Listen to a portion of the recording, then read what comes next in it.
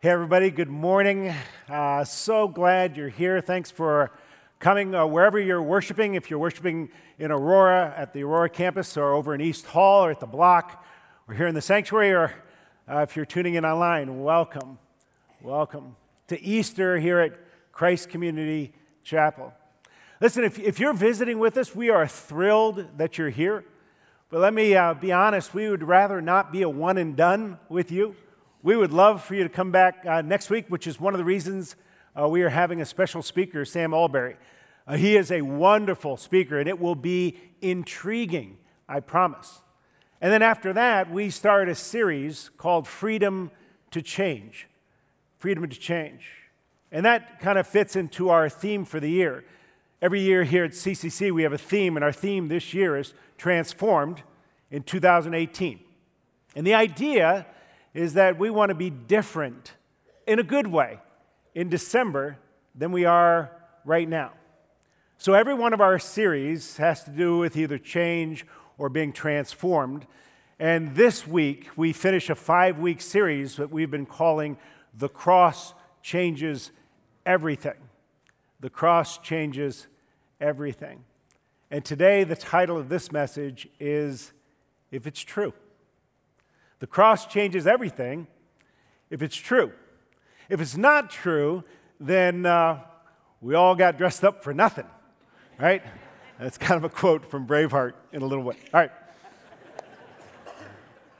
But if it is true, if it's true that Jesus really is the Son of God, if it's true that Jesus really did die on a cross for your sins, if it's true that Jesus really did rise from the dead 3 days later, then that has the power to change everything about you, your life and your future, if it's true. Now, I was thinking, if what we celebrate today is true, do you have any idea all that means? I just started going through some of it in my head. It means that, first of all, it means that there is a God, and He cares, which is huge because every one of us have come to times in our lives where we feel like God doesn't care about the world in general or about what's going on in our lives in particular. But if Jesus went to the cross for you, then it means that God cares for you a lot. If it's true, what we celebrate today, it means that God knows you. Not the dressed up Easter church-going you, but the real you. And instead of turning His back and walking away and giving up, He has come for you. It means that you can be forgiven of anything and everything. There is not a single thing you can do that you cannot be forgiven for. And this is why. If the punishment fits the crime, then there is nothing you have ever done or could ever do that would deserve more punishment than the crucifixion. It means there is hope. If it's true what we celebrate today, it means that there's hope no matter how painful your life is right now. Because if Jesus resurrected from the dead, it means that this life isn't all there is. It means that your life could actually be like a fairy tale where you will live happily ever after. It means that one day all your sadness can be swallowed up with joy, all your darkness swallowed up by light, and all your death swallowed up by life, if it's true. If it's true, that means that God really knows you, everything about you. And that same God loves you absolutely, fully, utterly, if it's true. If it's true. We baptized a young woman a couple of weeks ago, and she wrote out why she wanted to be baptized, and this is what she said. I'm going to put her picture up on the screen. She said, "All my life, I've been looking for love to fill this empty hole in my heart. I would fill it with men, drugs, and hateful, evil things. I've never felt full or loved. Pain filled my life, and sorrow was my only emotion. I've had a very depressing life, filled with abuse, pain, and me begging for someone just to love me. I ran from my family and my emotions. I was homeless. I was dirty. I was broken. I gave everything up for an evil that caused me nothing but pain. I was lost, crying, begging for mercy. I found that mercy in Christ. I found that love I've always wanted and craved. The contentment in my soul and heart. Days aren't so dark. Life isn't so scary. I found everything I ever wanted and needed. I have a new outlook on life and the things I need to do. Jesus died for me. He loves me even when I couldn't love myself. I'm not broken to Him. I've never been more happy to finally be filled with the love of Christ. He is my Savior. If it's true. Of course, the million-dollar question is, how do you know it's true? How do you know it's true? I have 3 points. I always have 3 points, right? And my 3 points in answer to the question, is it true, is I think God gives us 3 things. He gives something for your heart, something for your head, and something to change your life. He gives something for your heart, something for your head, something to change your life. First, something for your heart. The thing that God gave for your heart is the cross. Is the cross. And this is what I mean. There's a verse in Romans chapter 5, verse 8 that says this. But God shows His love for us in that while we're still sinners, Christ died for us. It's very simple. God shows His love toward us in that while we were still sinners, Christ died for us. Here's a question. If you tell somebody that you love them and they say, show me, what are you going to do? It sounds easier than it is. I mean, if you're sitting next to somebody who you love, and they look over at you and they say, right? What are you going to do? Are you going to wink at them? Right? Give them a thumbs up? Squeeze their hand? I mean, it's not all that convincing. What you need is a situation. You need some occasion that you can rise to that occasion. All right, I'm going to give you something that you can say to somebody that you love, and this is pure gold. All right, I'm going to give you relational gold. If you will say this to somebody that you love and mean it and actually do it, then you will melt them. All right, ready? Gold. This is it. Look at them and you say to them, I want you to know when you are at the next time you're at your very worst, I will love you the very most. The next time you're at your very worst, I will love you the very most. Listen, anybody can be loved on the first date or on your wedding day. It's a different deal at the height of flu season, right? When you have done something that is so self-centered and so selfish, it surprises even you, then it's different to be loved at that moment. Whenever I do officiate a wedding, I always remind the couple that I go through these 3 famous couplets. You always do this at a wedding. For better, for worse, for richer, for poor, in sickness and in health. And what I tell the couple is, listen, the promise you make today isn't for the first part of those couplets. It's not that hard to love somebody for better, for richer, for healthier. That's not what the promise is for. The promise is because it's hard to love somebody for worse, for poorer, for sicker. That's what the cross is about. That's what Jesus does on the cross. Right? Romans 5:8. But God shows His love for us, and that while we were still sinners, Christ died for us. Jesus goes to the cross, and He looks at you, and He says, when you are at your very worst, I am loving you the very most. Right? I always tell a couple, too, when I do the wedding, I'll tell the bride, because I pick on the bride, and I'll say, you know what this means in real life? And I said, when he, and I point to the man that is just within minutes of becoming her husband, and I said, when he does something that is so epically stupid that no one would love him, not even his own mom, you're going to take his face in your hands, you're going to look him in the eyes, and you're going to say, I love you still, because I promised that when you're at your very worst, I would love you the very most. That's what Jesus does when He goes to the cross. And if what we celebrate today is true, then no one has ever loved you quite like that, and no one ever will. That's why Paul writes something like this in Romans chapter 8.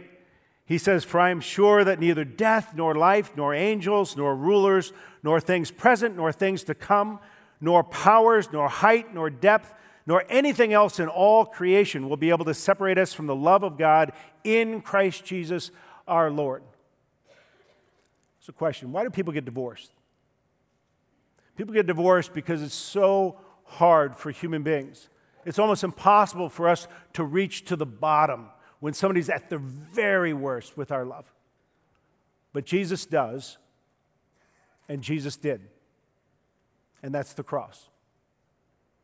So if today is true, God gives you something for your heart. But He also gives you something for your head. And that's the resurrection. Why did Jesus resurrect? Right? Why do we teach that?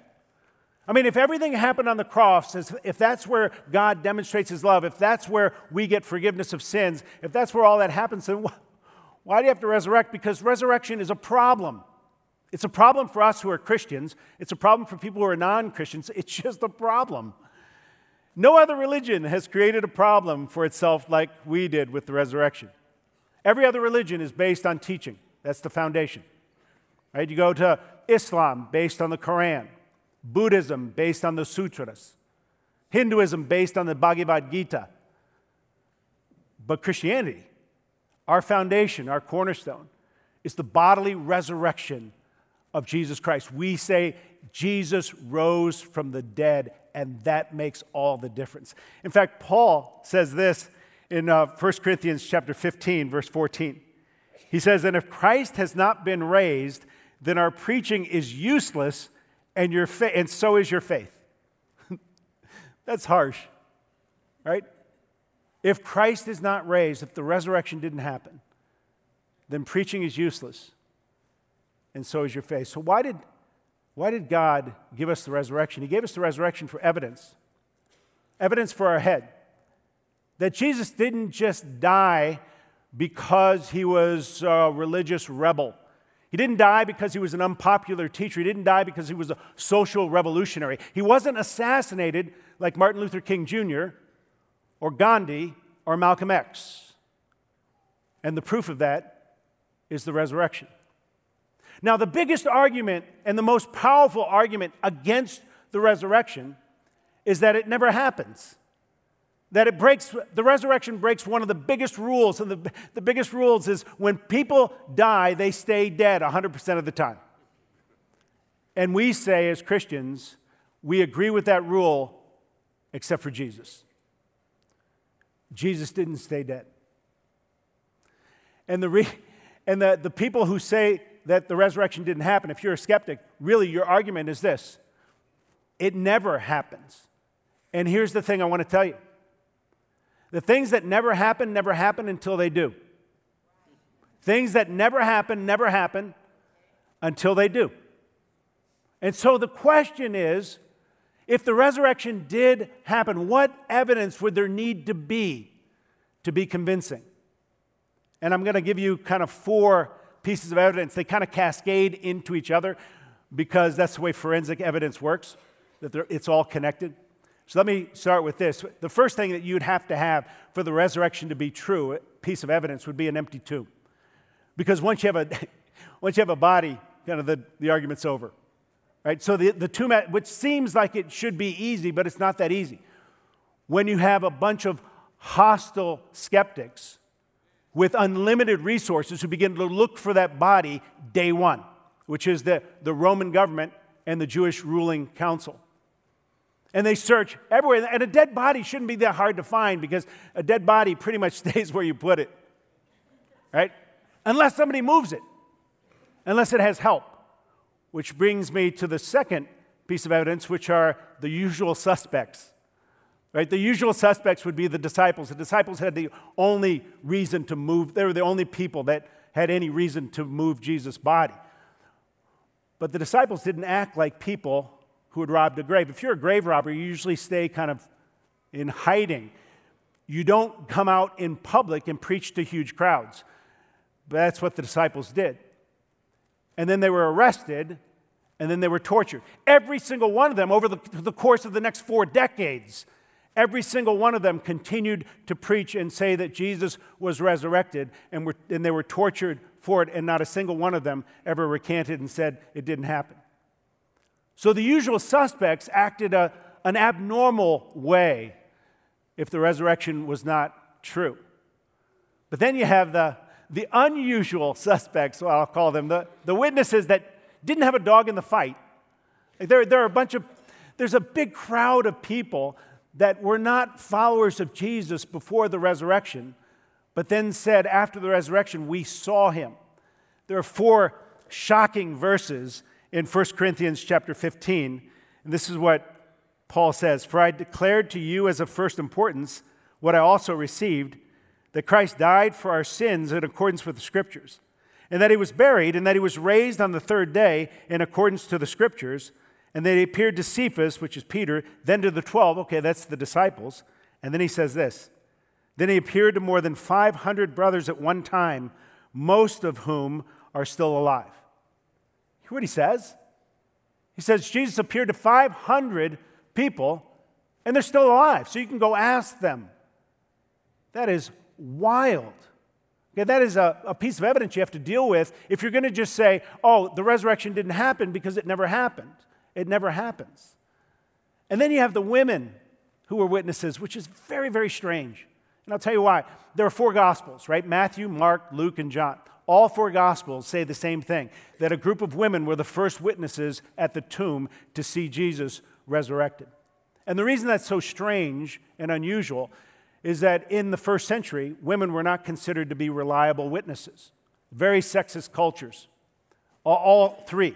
The Jewish culture, the Roman culture, the Greek culture. All of them believed the same thing, that women did not make reliable witnesses. So the question, of course, is, if you were going to try to create a story about something that had never, ever happened before, namely a resurrection, where somebody actually came back from the dead, why would you have women be your primary witnesses to that? And then finally, there were several people who were sworn enemies of Jesus all the way up past the crucifixion, but then became his ardent followers, and they pointed to the resurrection as the reason. Namely, James, his half-brother, and Paul the Apostle. So what happened?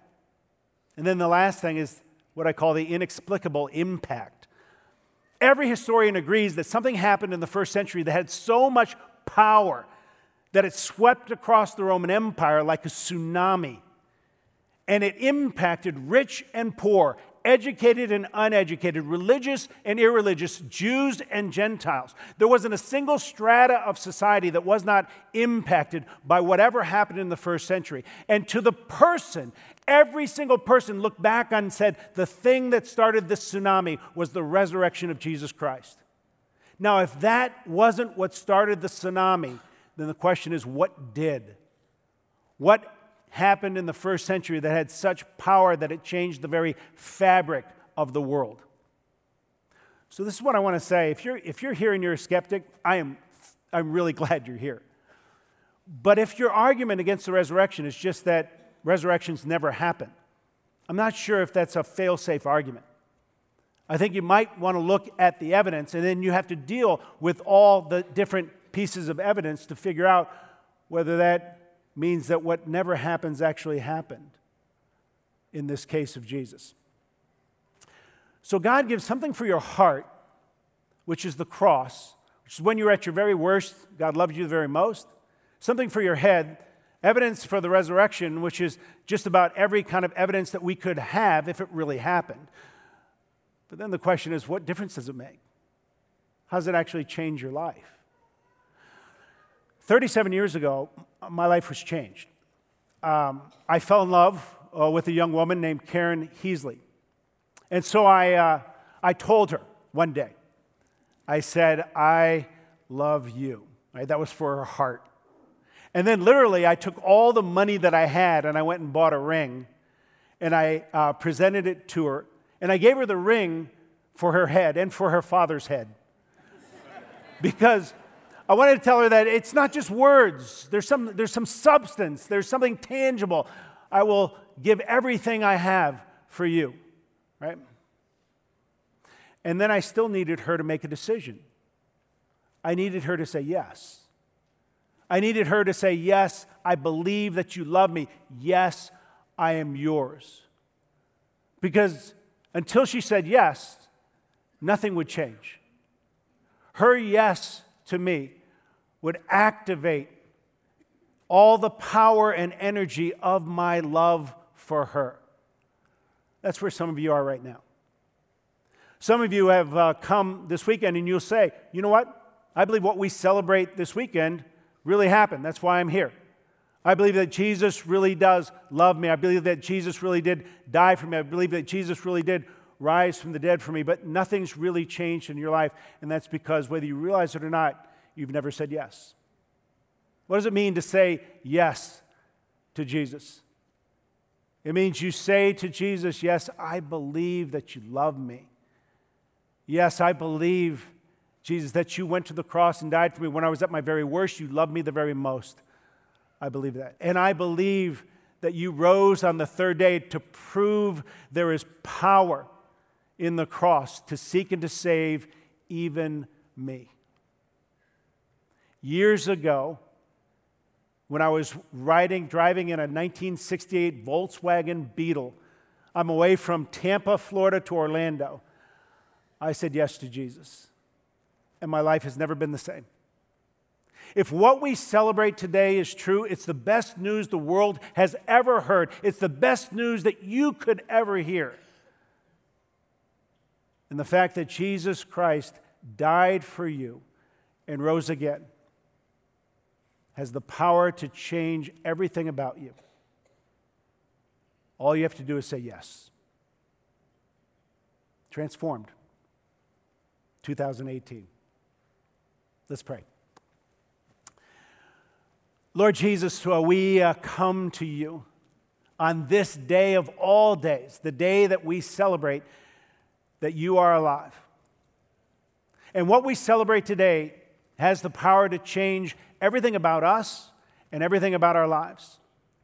I pray for those of us who have already said yes to you. I pray that this day will drive your love deeper inside of us and give us more faith and more power to actually change into the people you want us to be. I pray for those who have never said yes. I pray that this could be the day that they believe you love them, that you died for them, and that you rose again to prove it. Thanks for your grace. Thanks for your power. Thanks for your love. We pray this in your blessed name. Amen.